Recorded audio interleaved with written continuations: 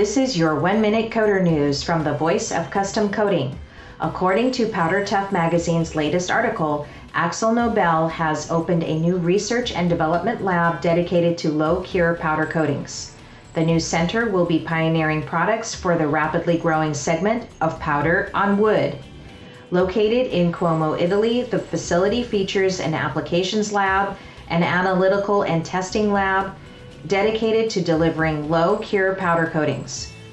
This follows a recent acquisition of Stahl's powder coating, which gave Axel access to solutions including a unique UV technology.